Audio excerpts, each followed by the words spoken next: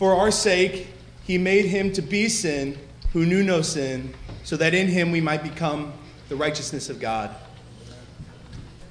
Every time we come to church, or about 99.9% of the time, because saying something like every time, if you don't do it one time, then you're a liar. But I would guarantee you 99.9% of the time, if not 100% of the time, we come to church, we hear something along the lines of Jesus was crucified for us. Do this in remembrance of me. Remember the sacrifice that God made for us. We hear a phrase, something along those lines, and the question that must be asked is, what exactly did the crucifixion look like? What exactly is it that we are supposed to be remembering? And my goal today is to paint a picture for you all of what it is that we are supposed to be remembering. What exactly does it mean that Jesus was crucified for us? And to tell this story, we must begin about 1 week prior to the crucifixion of Jesus. And when we back up about 1 week prior, we will see Jesus commanding his disciples to go and fetch him a donkey. And he tells them that if anyone questions you, tell them that the Lord has need. And the need that Jesus had for this donkey was that he was going to ride this down the streets of Jerusalem. And so the disciples go and fetch him a donkey, a young donkey, a colt that has never been ridden before. And so Jesus puts a cloak over this donkey, and he rides down the streets of Jerusalem. And on the sides of these streets, the people of Jerusalem are waving giant palm leaves and shouting, "Hosanna, Lord." They are calling Jesus a king and recognizing his kingship as he's walking down the streets of Jerusalem on a donkey. And so, and then we get a little bit further, a little bit closer to the crucifixion, and we see Jesus in the upper room with his disciples. And while he's in this upper room, he institutes what we know as the Lord's Supper, what it is that we just participated in. He breaks the bread and says, "This is my body, do this in remembrance of me." He has the wine, as the Bible says, and he says, "This is my blood." And he passes it around, "Take and eat, take and drink, do this in remembrance of me." And as they're eating, as they're eating and drinking and they're being around each other, and if you can't tell, by the way, some of this is a bit paraphrased, but as they're with each other, Jesus announces that there is a betrayer with them. And all the disciples begin asking, "Is it me? Is it me? Who is it?" But Jesus already knew who it was, and the person who it was, Judas, already knew that it was him. And so, Jesus, after this institution of the Lord's Supper, he takes his disciples, except for Judas, who had already left, he takes them out into the Garden of Gethsemane. And when he's out in this garden, he leaves most of them kind of far away, and then he takes Peter, James, and John with him a little closer. And he tells them to watch and wait. And Jesus goes a little further past Peter, James, and John, and he begins to pray. And he says, "Father, take this cup from me, but not my will be done, but yours."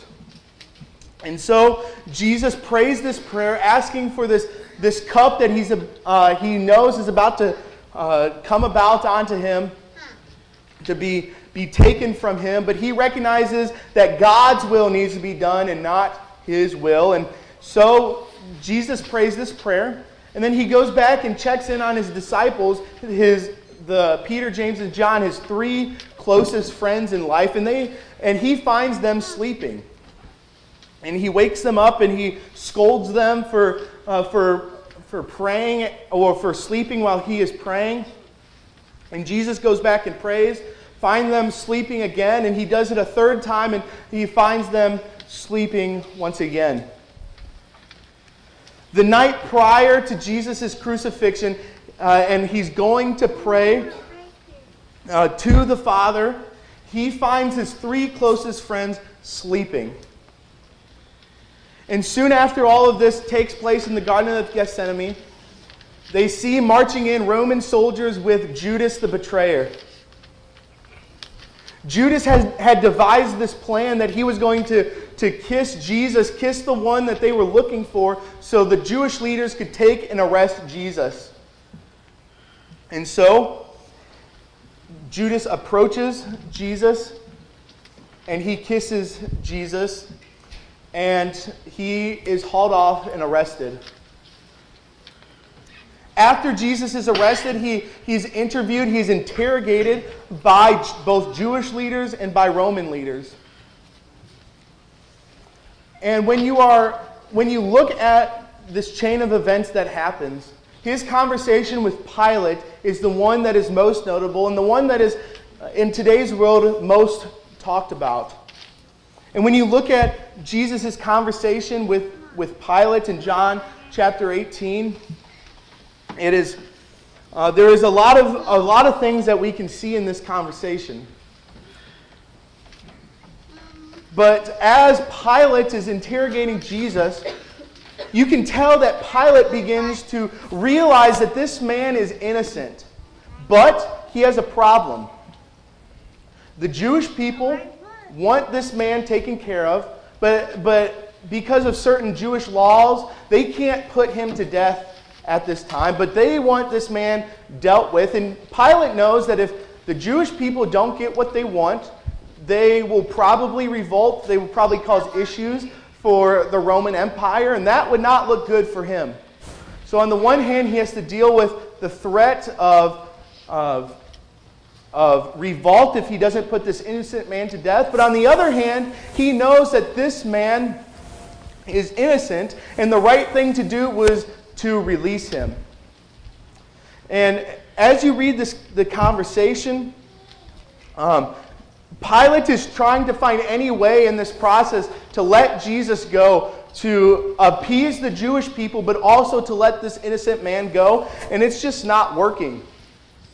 And it gets to the point that Pilate recognizes that they have a custom on this day to release one prisoner back to him. So this is kind of his last chance to try and get this innocent man released. And so he presents Jesus alongside Barabbas. And if you don't know who Barabbas is a murderer, an insurrectionist, and a robber. This man is causing issues for the Roman Empire and for the Jewish people. He is killing, he is robbing, he is we would view this awful man. And then there's Jesus, this man who some might view as a little crazy, but has done nothing wrong. And so, if you infer a little bit, it kind of seems like Pilate thinks this is going to be an easy choice. They obviously don't want the man that has been robbing and murdering from them to go back to them. So they're going to call for Jesus' release. And so Pilate asks them, "Which one shall I release to you?" And they shout, "Barabbas. Give us Barabbas." And so Pilate grants them their wish and asks what should be done with Jesus. And they shout, "Crucify him, crucify him." The same people that 1 week prior were waving palm leaves and declaring that Jesus was their king are now shouting, "Crucify him, crucify him." And so,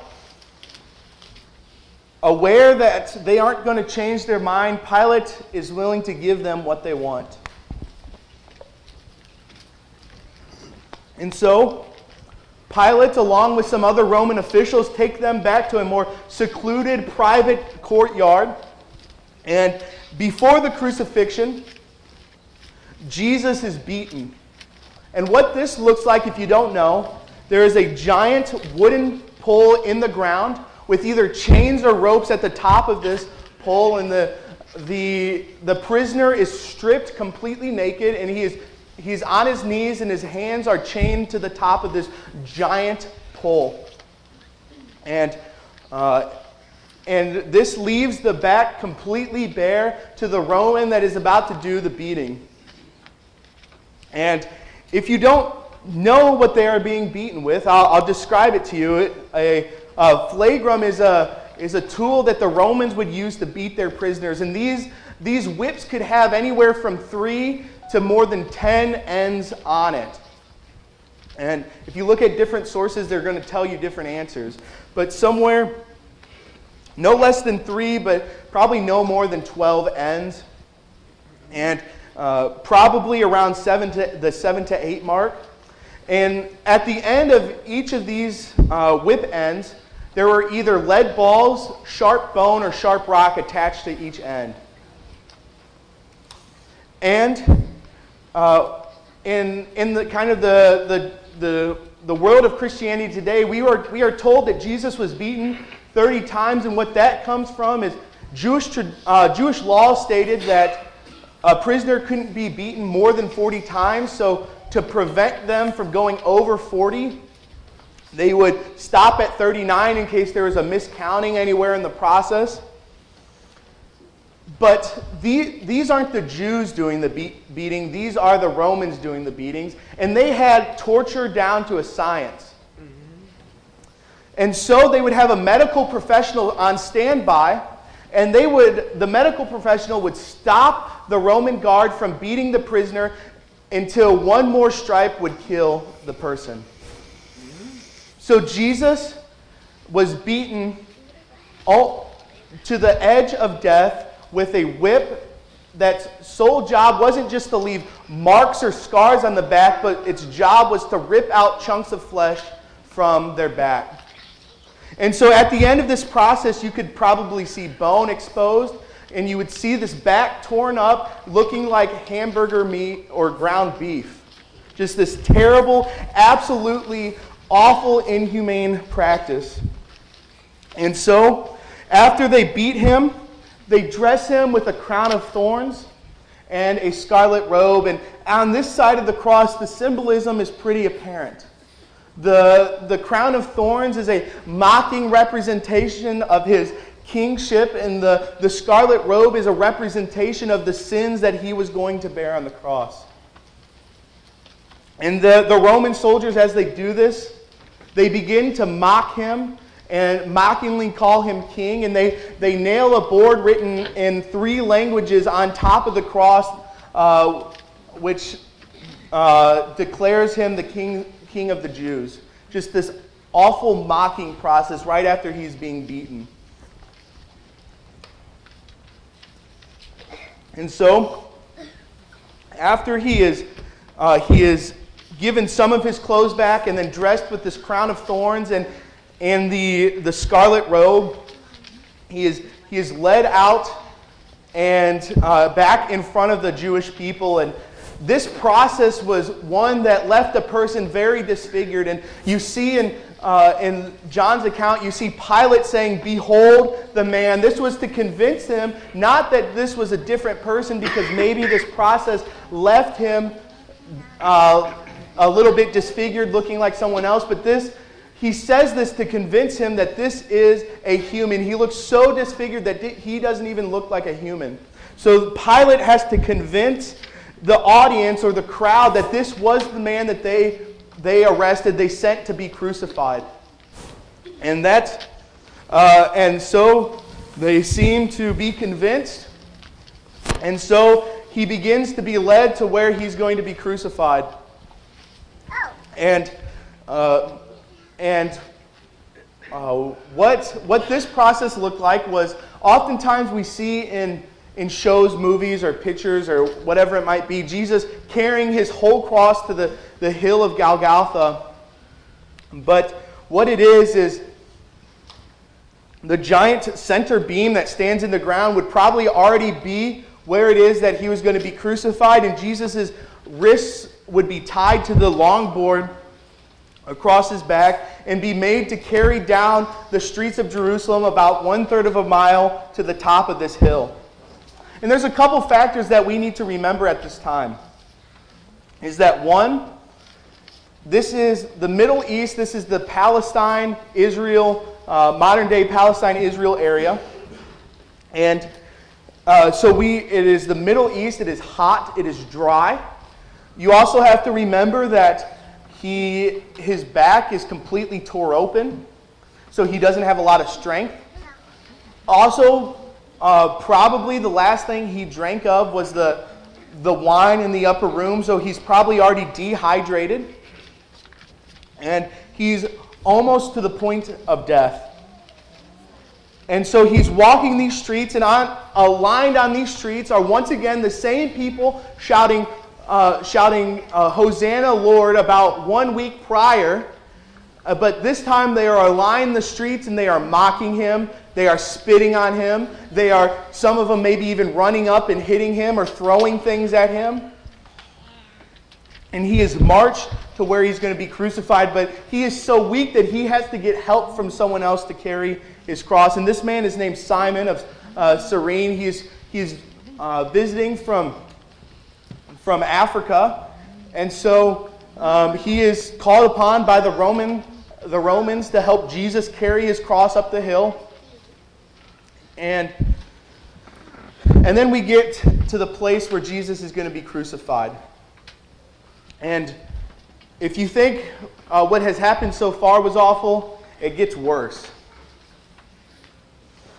The clothes that was put back on his back was kind of acted as almost like a scab, because if nothing was back there, he would have bled out. So this scabbed up on his back, and the guards ripped the clothes off his back, like ripping a scab off, but all the way down your back.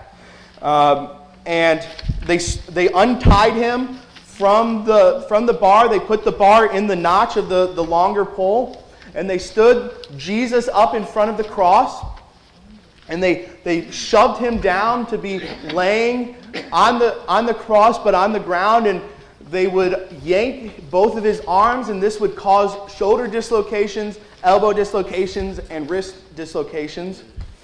They would do the same with his legs, but it would dislocate at the hip, the knee, and the ankles. And then they would nail the feet in, and they would nail the wrists in. They would nail right here where the gap in between your hand and your arm is, and your wrist. And what's also in that gap was the nerve that you hit when you hit your funny bone. So every time you move, you get a shock wave of pain all up and down your body. It's this awful, brutal process. And so he is nailed into this cross, and he is pulled up, and he is hung in front of the mocking crowd. And while you're on this cross, the only way you can breathe is by pulling yourself up, by pushing down on your feet and lifting yourself up on the wrists. And he chooses to use his breath to say a few different words. One of the more notable phrases that he says, "Father, forgive them, for they know not what they do." He has just experienced one of, if not the most painful processes of death that a human being can go through. And he still chooses to call out to their Father to forgive these people. And so Jesus is hanging there. Jesus is suffering to breathe. And eventually Jesus dies on the cross. And at this point, the other two people hanging next to him were still alive, so they came and broke his legs, but they saw Jesus was already dead because they stuck a spear through his side, and water and blood that was separated came out. So there was no need to break his legs. And they took him down. A lot of that I just explained was paraphrased. I didn't necessarily reference Scripture too much. I have scriptural references. If you would like them, if you would like them, I would love to email them or send them to you in some way or get them to you however I can. But there's two or three passages I would like to look at very briefly before we kind of close out. The first one is Hebrews chapter 12, verse 2, if you would turn there with me. Hebrews chapter 12, verse 2.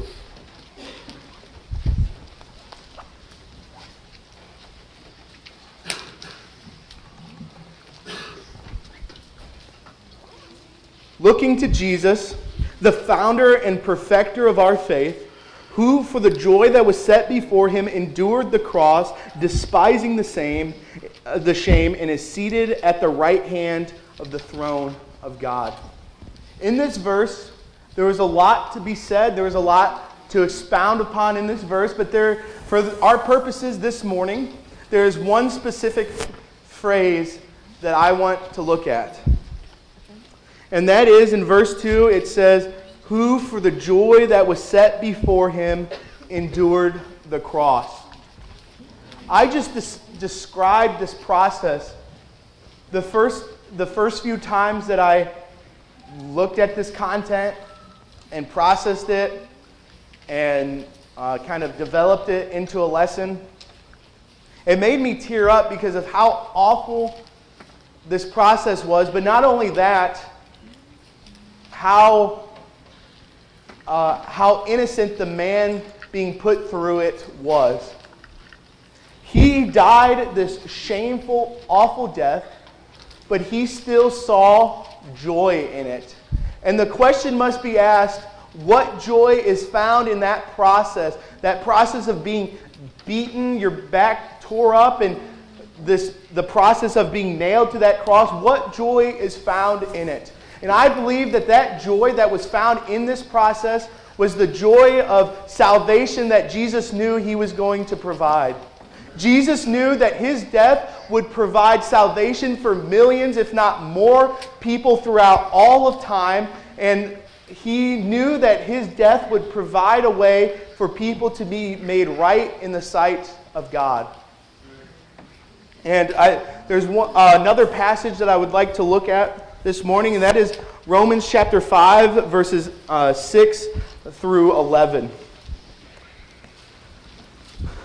Romans chapter 5, verses 6 through 11, which says,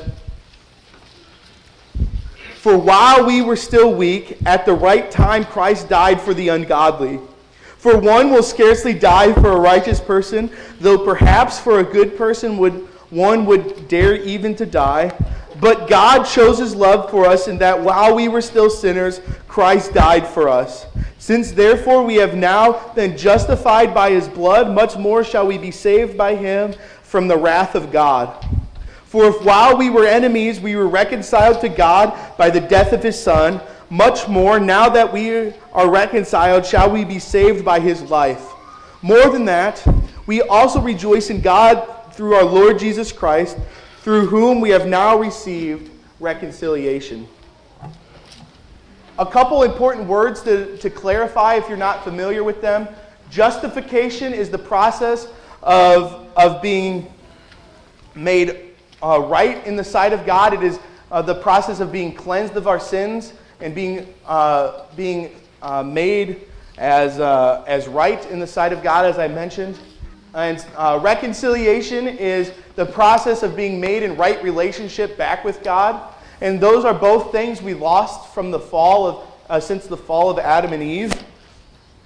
And what this passage is telling us is that Paul is saying that, some of us might maybe in some circumstances be willing to die for someone who is righteous, for someone we viewed as a good person.